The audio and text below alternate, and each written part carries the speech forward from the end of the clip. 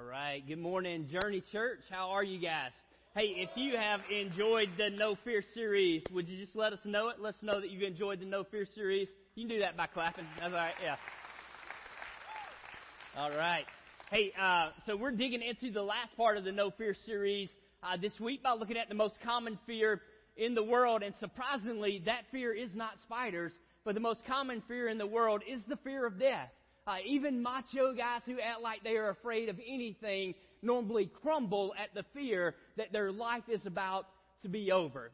So hopefully, I'm going to give you the beginning at the end. Hopefully, when you walk out of here today, you're going to realize that if you are a believer and a follower of Christ, that you have absolutely no reason to ever fear death. In fact, it isn't anything but a shadow. Hey, do you guys remember the first time that you got really, really scared? Is there anybody in the room remembers the first time? I'm a little odd. I remember the first time that I was ever terrified.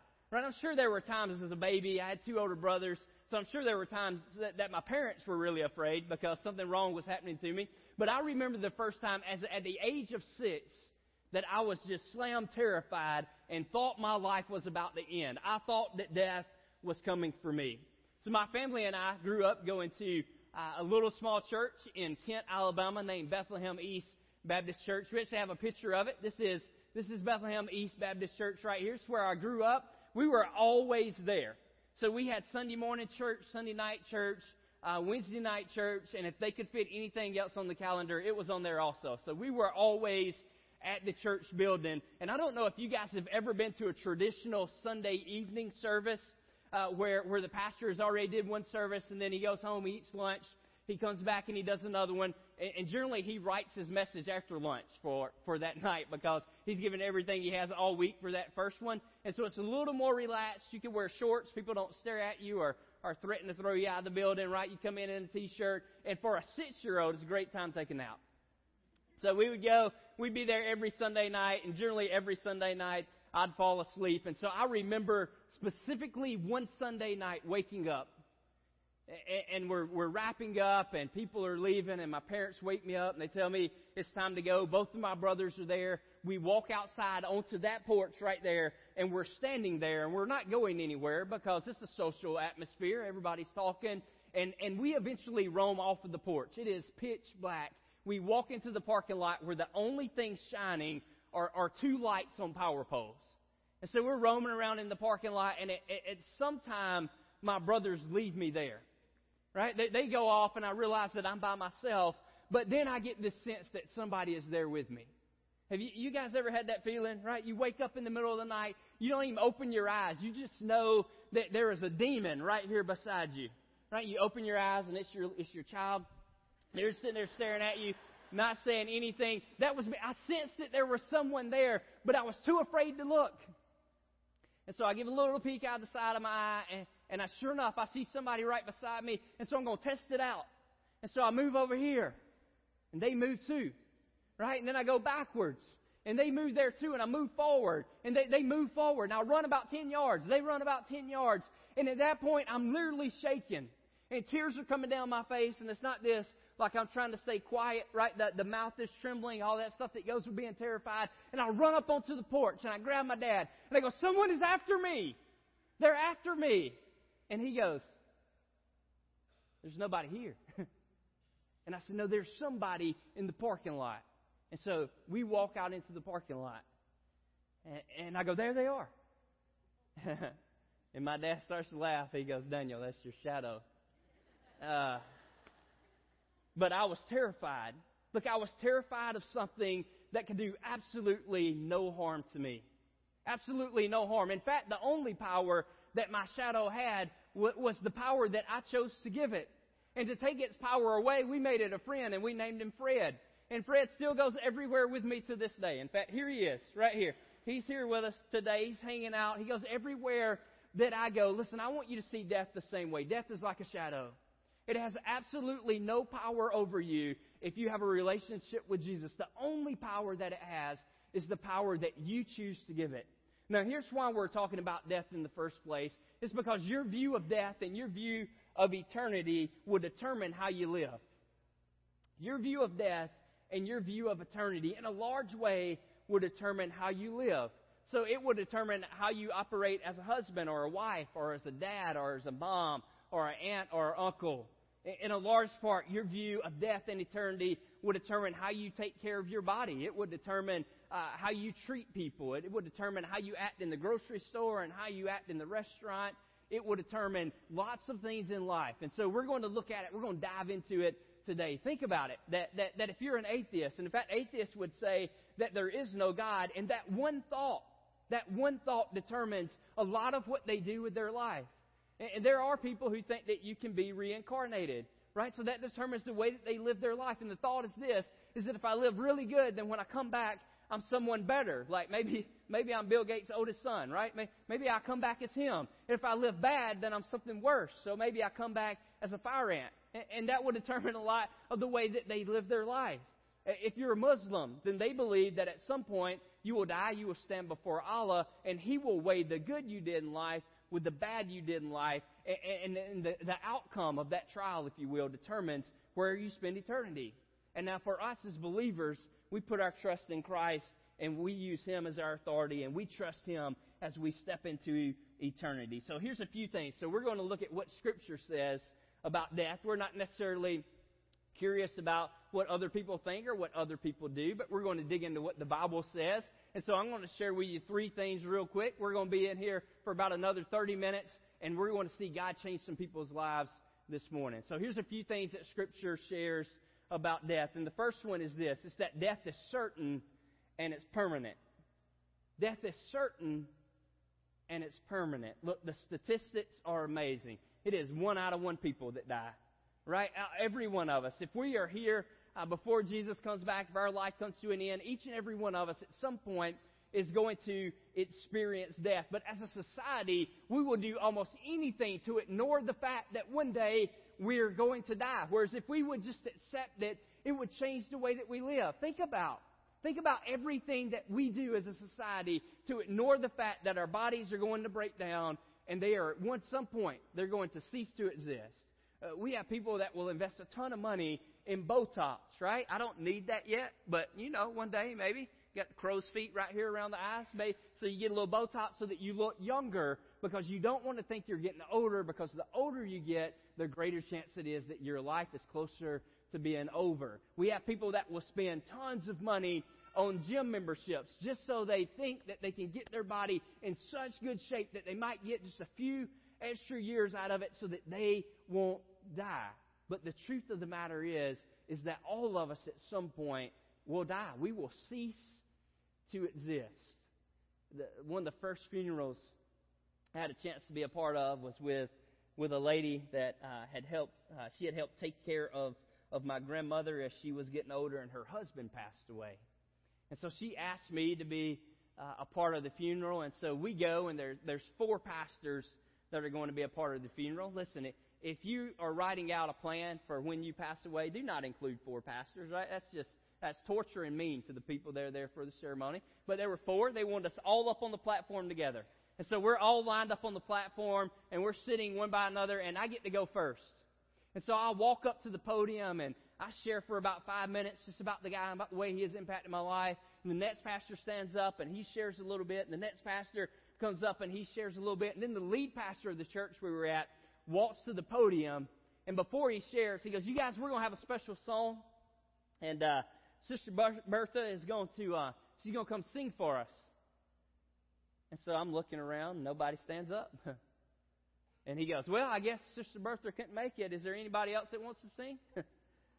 Open invitation, right? And sure enough, a lady stands up, and she walks to the front. She sings a song.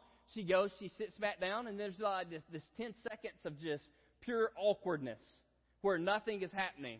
And so I'm kind of looking around, and there's nothing professional about me at this point. I'm 17, 18 years old, and so I'm literally just like, what's going on? Who's supposed to be going? Pastor walks back up, and he talks about the guy in the casket for 1 sentence. He says, "Eddie was a good guy, and he gave a lot," which is more than some of you can say. And for the next 20 minutes, he preached about tithing, acting as if death never even existed. Listen, even sometimes us as pastors want to feel like death doesn't exist. But look, I'm telling you, just up front, right here, I want you to know this before we move on. You cannot get away from it. You can't get away from it. It doesn't matter how good a shape you're in. It doesn't matter what you do with your life. It doesn't even matter how you act. At some point, your life is going to come to an end. It will cease to exist. It is absolutely certain. You can't get away from it. You cut the news on, and it's death after death after death after death. Let us tell you something bad that has happened, because that's what drives ratings. And so watch this. I want to remind you, there's more people who passed away today, right? There was a shooting here. There was a shooting there. There was a car wreck here. And it's a reminder over and over and over and over again. There's a site on the World Wide Web that wants to remind you every day that death is going to happen. In fact, they have created a death clock. And so you go on there and you put in some statistics. You put in the age or the year that you were born, the date that you were born. You put in whether or not you're really stressed out. You put in your BMI, and then it calculates for you, if you will, how much longer you have to live. And so naturally, when I found this, I tried it out, right? And so I went in and I put the month and I put the date, and I got down, I put the BMI, which is a little higher than it used to be, and then I got to the stress part, and I put I'm moderately stressed because I'm a pastor. And I know Jesus works through all things, but sometimes you guys are stressful. And so I put that I'm moderately stressed right there. And then I went down and I waited a moment, because I was like, man, I don't know that I really want to click this. But then I clicked it anyway. And sure enough, it scrolls through this little stupid thing, and it pops up, and it gives me the date that I'm going to die. And so I want to share with my wife in front of all you guys, the day that I will cease to exist is Monday. It's comical that it happens the day after a Sunday. So Monday, April the 17th, 2056. So I got a little while left, but according to the death clock, that is when life is going to end. When it gives you the date, it says this along with it. This is the internet's friendly reminder that you will die. Just a little reminder in case you forget that at some point all of us are going to take our last breath. Our heart is going to quit beating. Our brain is going to stop operating, and we will die. We will die. We don't like to talk about it. We don't even like to call it by its real name, do we? We don't say people died on such and such a date, or we don't say we're going to a funeral service. We're even changing the name of funeral services to, it's a homegoing, right? I'm going to a homegoing. That's a homegoing. They went home. We will say things like, they went to be with Jesus. And for some people that's true. Look, let's be honest. For some people it's not. We say they're pushing up daisies if we're comical. My favorite is the one my granddad taught me when I was a teenager. So we're cutting grass in his yard, and he got up in age where he couldn't really take care of things anymore, but he still liked to point out everything that you did wrong. And so he's out there as I'm cutting grass, and he's showing me everything that I should have done better. And this guy pulls up in the side of his yard, right beside his house, pulls up and he waves us over. And he lets the window down, and me and my granddad walk over, and my granddad sticks his head inside the truck, and he goes, dude, I thought they planted you 3 days ago. And then they carry on a conversation like nothing had happened. He pulls off, and I looked at my granddad. I said, if they plant him, is he going to grow back? Like, I don't understand what you think is going to happen. Just say the word. Like, people die. At some point, people will say it about you, that they're dead. And here's the truth. Look, this is going to be great. And you guys are like, thanks for the pump up this morning. At some point, you will die, and people will forget that you even existed. At some point, you will die, and it may be 20 years after you die. It may be 30 years after you die. It may be 50. It may even be 100. But at some point, people will forget that I, Daniel Bridgman, walked on the face of the earth. They will not remember that I was married to a fabulous lady named Erica and had an amazing daughter named Madison. They will remember absolutely none of that. They will forget me. But here's the deal. In the little bit of time that I have to live, I have the ability to outlive my memory. Right? I can live in such a way that even when people forget that I live, that there is still an impact being made for the cause of Jesus, because I was alive for a little while. Because I was alive for a little while. Look, it is my goal. It is my goal in life to make an impact that far outlives my memory. One day, without a doubt, I will cease to exist. My brain will cease to function, which is great, and right? And my heart will stop beating, and blood will quit flowing through my body. But listen, my body will be dead, but I'll still be alive. Death is certain. It is certain, and it's permanent. Here's the way the writer of Hebrews said it. He said, just as each person is destined to die once, and after that comes judgment, so also Christ was offered once for all time as a sacrifice to take away the sins of many people. He will come again, not to deal with our sin, but to bring salvation to all who are eagerly waiting for Him. Look, the truth again is one day we will cease to be here and we will step into eternity. And our eternity is determined by what we do with Jesus while we're here. Our eternity is determined by what we do with Jesus while we're here. Look, and that's why some of you are here today. But you're not here by an accident. It wasn't an accident that you walked in. It wasn't just because a friend invited you. But you're here today because God wanted you in this room, and He wanted you to do some business with His Son named Jesus that will help determine what you do for all of eternity. Unless there are people in this room today, listen to me, believers, if you're in here, I want you to know this. There are lost people in this room today whose eternity is going to be changed because you made the effort to invite them here. It's going to happen. There are people who are going to step from death to life, and they're going to do business with Jesus today, and it's going to determine what their eternity looks like after this. So we know that death is certain and that it's permanent. We also know this, according to Scripture, that at some point the soul and the body will separate. At some point the soul and the body will separate. It'll happen. So you're two parts. You're a body, which is what we see, right? And some of us have nicer bodies than others. Like some of you guys are gifted with some of this stuff like I got, right? And you're strong and you're handsome and you're good looking and no, I'm kidding. That's not me, right? That's some of you guys. And then some of us are gifted like I am, and we're just average people. Everybody's body is different. But look, the body really isn't that important because one day it'll cease to exist. But you do have a soul that will live forever. You have a soul that will live on forever. Matter of fact, jot this down. You're not a body with a soul. You are a soul with a body.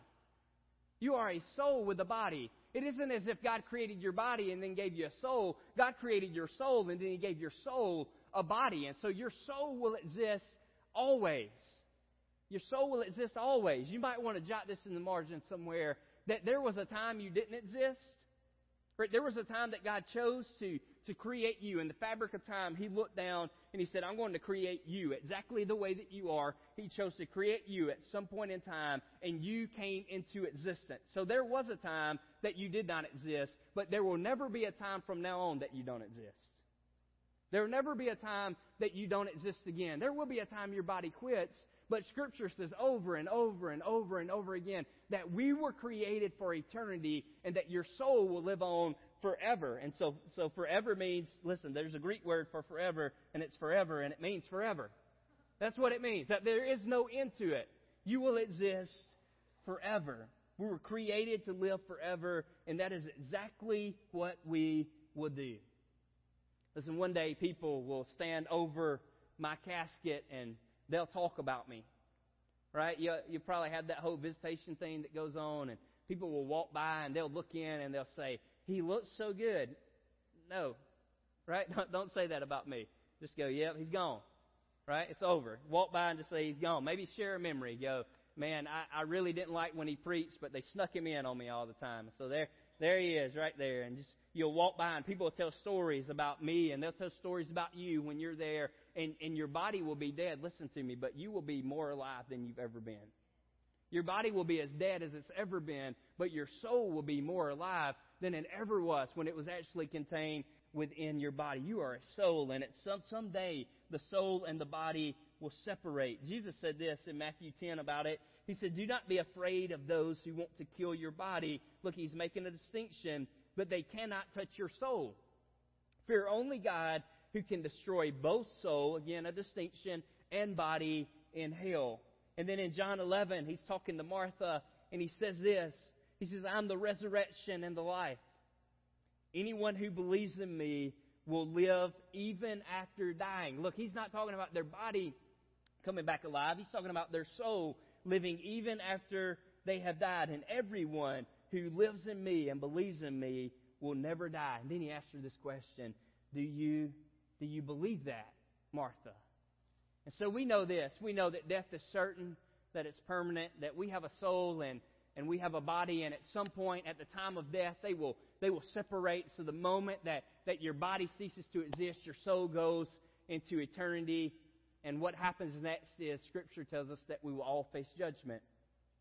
We'll all face judgment. So when we breathe our last and our soul steps into eternity, we'll face judgment. Each of us. You'll face judgment after you die. Hebrews put it this way, same verse we read earlier, said, and just as each person is destined to die once, and after that comes judgment.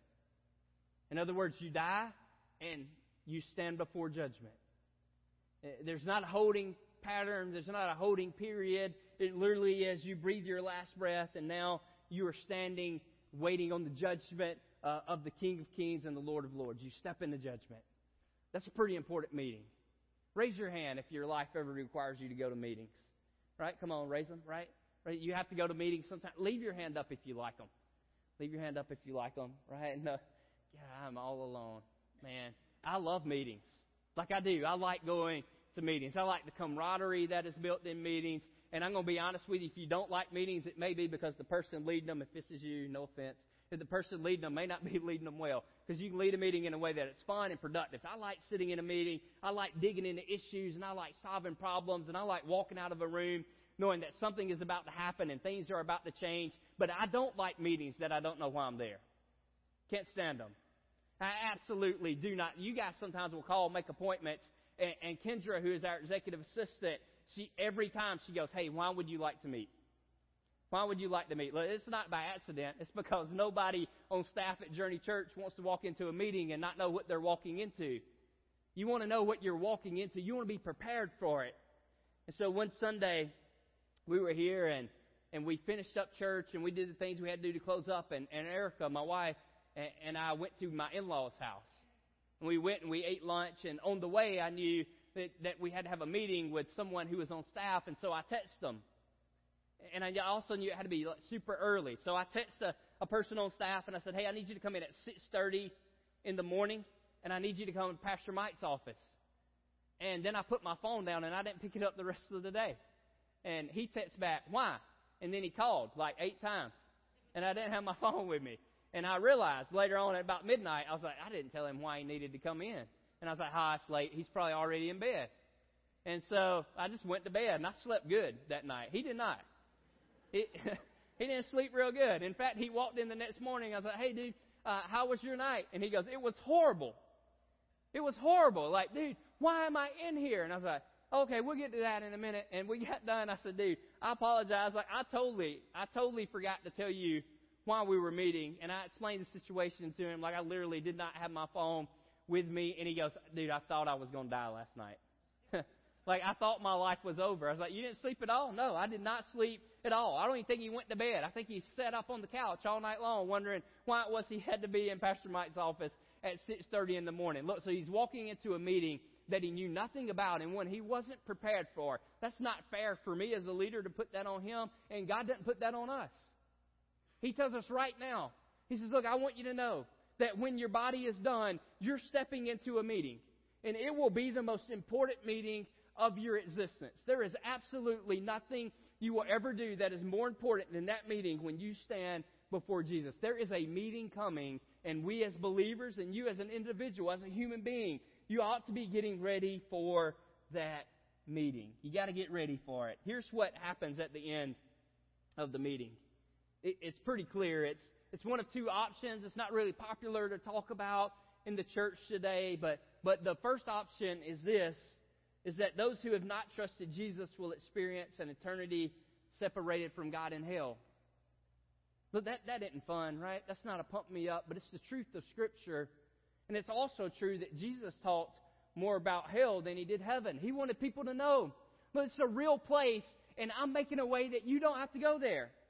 And so I'm going to tell you about it, that it's actually an option, that people who go and decide they don't want anything to do with Jesus, that eternity for them is an eternity separated from God in a place called hell, a place that was not created for you and I. It was created for the angels and for Satan who rebelled against God. God don't want anyone to go there. And you might be asking, well, why would he send anyone there in the first place? He doesn't. God doesn't send anyone there. We choose to go there. We choose to go there. And the truth of eternity is this, is when we step into eternity, we just get in greater measure what we wanted and lived for here on this earth. So if you wanted separation from God and you didn't want to live according to His standards while you were here on earth, then you step into eternity, listen, and that's what you get. You get an eternity separated from God, the one that you didn't want anything to do with, the one that you didn't want to live for. It's an eternity in utter darkness. And maybe you're going, well, maybe I just want to go there, right? Maybe I want to go there and hang out with all of my buddies, and maybe that's where I actually want to spend eternity. Revelation 20 put it this way. It said, anyone whose name was not found recorded in the book of life was thrown into the lake of fire. That doesn't sound like a fun place to hang out with your buddies, right? It doesn't. I can guarantee you that it's not. In other places in Scripture, he describes hell as utter darkness. So your buddies can be there and you won't even know it. You won't know it. You won't be able to see them. It won't be like you're having a fun party and you're just doing all the debauchery that you always wanted to do. Listen, it is a world separated from God. His presence absolutely is not there. It is a real place, and those who refuse Jesus and refuse God while they're here, eternity for them is an eternity separated from Him in a place called hell. But listen, for those who receive the forgiveness offered through Jesus, the gift is eternal life with Him in heaven.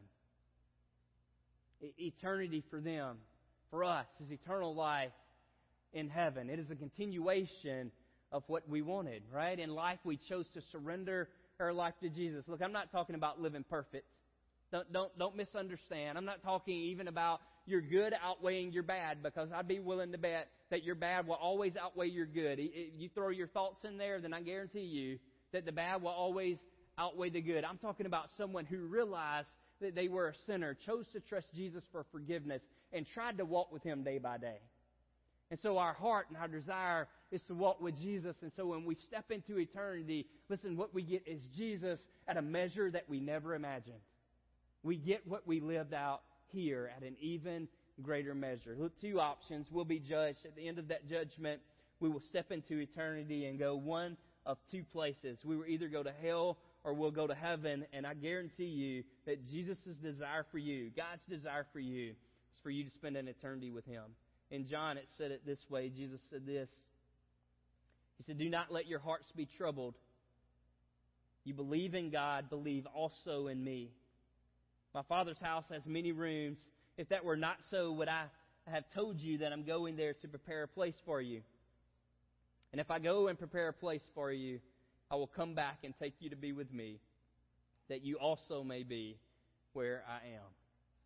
Look, three simple truths. Death is certain and it's permanent.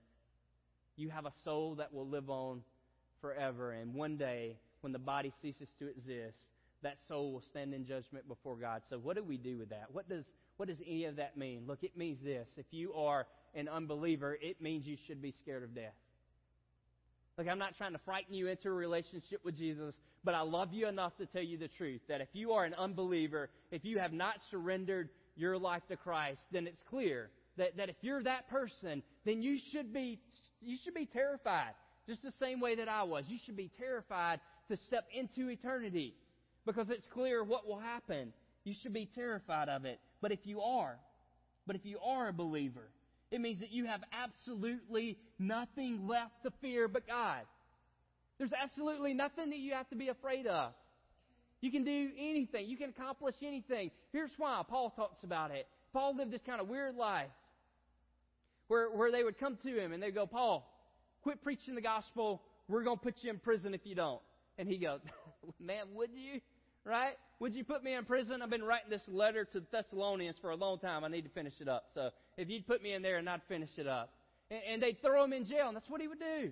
He'd write letters to churches, and he would continue to have an impact for the cause of Jesus.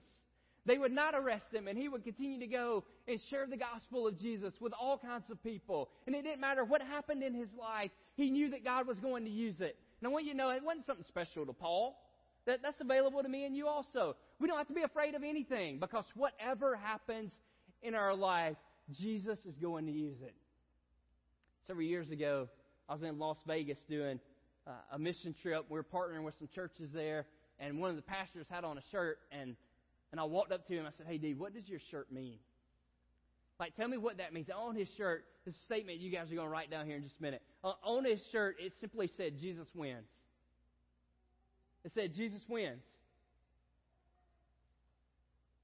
And he said, it means this. that whether I live or die, Jesus wins. He said we had a church member that was battling cancer, and we began to pray and to walk through it. And one day we came to the realization that if God chooses to heal her, that we view that as victory, when also if God chooses not to heal her, she's going to be with Jesus. That's an even greater victory than being healed. Right? In either case, Jesus wins. He wins. And look, I get the society where we want to say that, hey, it isn't about winning or losing. Right? It's about how you play the game. And I hope your kids play sports with integrity and with character and all of that. But look, let's don't lie to them. Let's be honest. It's more fun to win. Right? It's more fun to win. Nobody walks onto a basketball court and they're like, man, I hope I get beat like a drum. Right? How much fun will that be? No, we want to win. And I'm here to let you know, as a follower of Jesus, that you've already won. It's over. Jesus conquered it. He hung on a cross. He died. He was put into the ground. He stayed there for 3 days. And then He did something nobody else in humankind has ever done. He got up.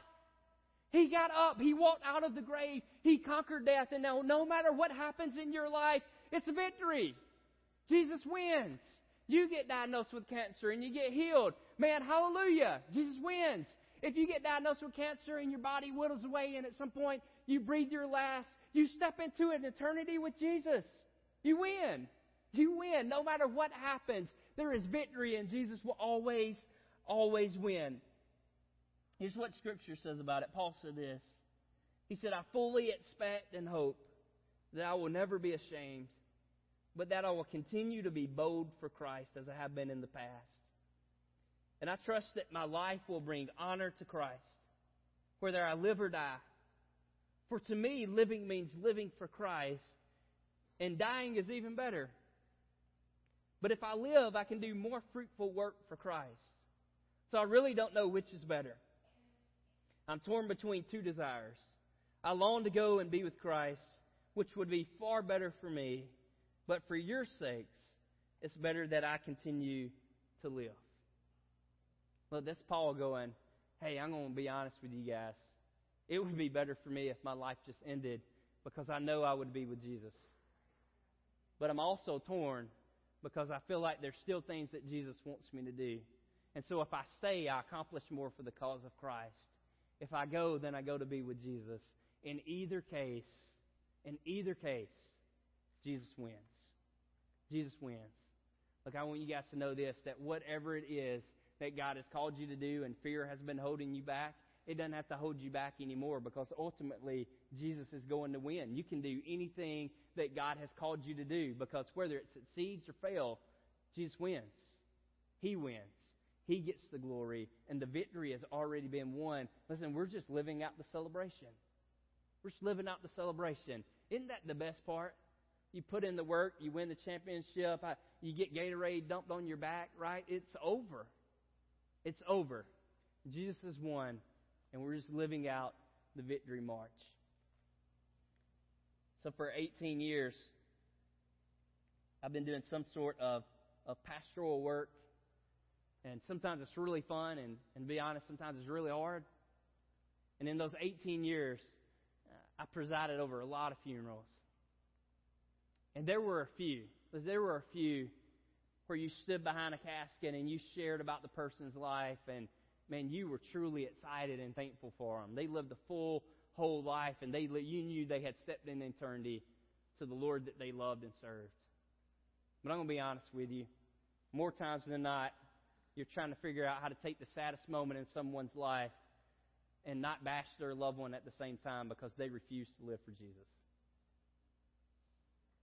And I've been in a room with a lot of people as they were in their final moments, taking their final breath. And the most gut-wrenching thing that I ever experienced was being in a hospital room with a 20-something-year-old who was about to breathe their last breath. It was obvious that death was coming. And when you're 20, you don't think that anybody will be breathing their last, right? You don't want to experience it. And as a 22-year-old pastor, I had no idea what I was supposed to do. And I was standing in the room, and she looked up at me and she said, Daniel, will you help me? I remember looking back and asking her, what is it that you need? And she looked back at me with her eyes open. She's in and out of consciousness. at this moment, they were as clear as they were the whole day. And she looked at me and she said, I'm not ready to die. I don't want to die. And then she said again, will you help me? And there was absolutely nothing that I could do. Look, I want to leave with this. I want you to know this because it'll change the way that you live. That at some point, whether you're in your 20s, your 40s, your 50s, your 70s, your 80s, or your 90s, at some point that'll be you. That'll be you. And I would suggest as we finish up today that you're not really ready to live until you're ready to die. Like until you've cemented this thing, until you know what eternity is going to be for you, you're not really ready to live life in the first place. So there are a couple of next steps we want to walk through. I want you to walk through, and the first one is this. It's if you're not a believer, then your next step is this, to prepare for eternity by accepting the forgiveness that is found in Jesus. That's it. Man, it's to accept the forgiveness, and your eternity will be certain. Scripture tells us this. It tells us that we're all sinners. Right? I don't think I have to convince you that we've all messed up. We've made mistakes. We've missed the mark that God wanted us to hit. And it tells us that the punishment for that, the wages of that, is death. And that's why Jesus came. He lived a perfect life, and He hung on a cross, and He died so that you won't have to. And He was buried in a tomb. And after 3 days, He got up, and He conquered death so that you and I could live forever. He paid the price, and He offers the free gifts of eternal life to me and you. That is your next step. If you've never trusted Jesus, listen, don't walk out of this room without trusting Him as your Lord and Savior and putting your eternity in His hands. He is the only one who can handle it. Listen, if you are a believer and you're in this room, then your next step is this, to begin living without fear. This is the next step to the entire series that we've done, that you would begin living without fear and accomplish the things that God has placed inside of your heart. So again, I would ask, what is it that God has put inside of you that He's called you to do, and you keep pushing the brakes on it because you're afraid of how it will impact your life, or you're afraid of how it will turn out? Look, ultimately, Jesus is going to win. Fear doesn't matter. And so whatever He calls you to do, you can go and you can do it with confidence because you know He has already won the victory. Hey, would you guys pray with me? Just close your eyes, bow your heads for a moment.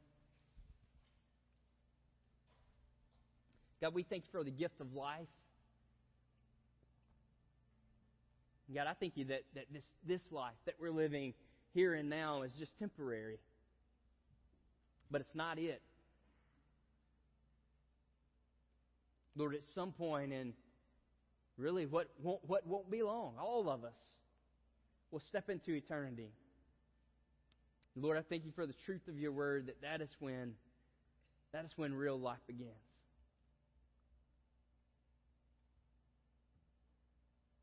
God, would You be with us the next couple of moments? Would You draw people to Yourself? God, call people from death to life. Hey, if you're in this room, if you would, just keep your heads bowed, eyes closed for just a moment. If that first next step is for you, if you're in this room and you've never trusted Jesus with your eternity, you've never asked Him to forgive you and to be your Lord and Savior, you want to do that today. You want to walk out of this room going, I'm assured of my salvation, and I'm sure that when my life comes to an end, whenever that may be, that I'm going to be with Him. If that's you want to make that decision today, would you just lift your hand? I don't want to embarrass you or call you out, but I do want to pray for you and share with you some next steps that you can take. I see you. I see your hand there. Anyone else? All right, I see you over there. God bless you. Anyone else? Hey, it takes courage to lift your hand in the air, but listen, you won't ever regret it. Saying, Lord, today would You take me from death to life? I see you. God bless you. Hands all across the room. God, thank You for calling people to Yourself. Hey, if that's you, if you just lifted your hand, would you look at me for just a moment and just make eye contact? Hey, you just made the best decision of your lives. You made the best decision of your life because it is a decision that is going to change your eternity. It's not complicated. I'm going to invite you guys to pray with me. And it seems super simple, but it's all that's needed. So if you would, you can say this prayer after me. You can just say it in your heart. You don't have to say it out loud. God hears you. He hears you. Say, Lord Jesus, today I realize I need you. I admit that I'm a sinner. I ask you to forgive me of my sins and to make me new. Today I invite you to be my Lord and my Savior. God, thank you for what you've just done in this room. God, thank you that every week you continue to draw people to yourself and you continue to bring about new life. Hey, if you just said that prayer, I want you to know there's something we want to do for you. And it takes a little courage on your part, but if you would stand up and go to our VIP room back here in the back of the room where the gray doors are. There's some folks that just want to celebrate with you. We want to put some free gifts in your hand, and we want to walk you through some next steps and what you can do now that you've began that relationship with Jesus. You can stand up now and go back there, or when we close out the service in just a minute, you can stop by, but make sure you stop by there. We want to celebrate with you, and we want to help you know what's next. Now that you've accepted Jesus and you have a new life, what happens next and what's the change for you? Hey, for others of us in this room, we've been following Jesus for a long time. Right now, I talk to people every week as we go on the way out of here, and they go, hey, man, I've known for years that this is what God wanted me to do, and every story is different. Sometimes I've known for years that God wanted me to go into ministry, and I've ran from it. Some of it is I've known for years that God wanted me to change jobs, or He wanted me to start volunteering or serving here. Whatever that is, your step. Don't you dare let Satan hold you back anymore. Fear is a liar, and there's absolutely nothing that you have to be afraid of. Take that next step. Live it out. Serve the God who called you to Himself. Lord, thank you again for who you are and for what you do. In Jesus' name.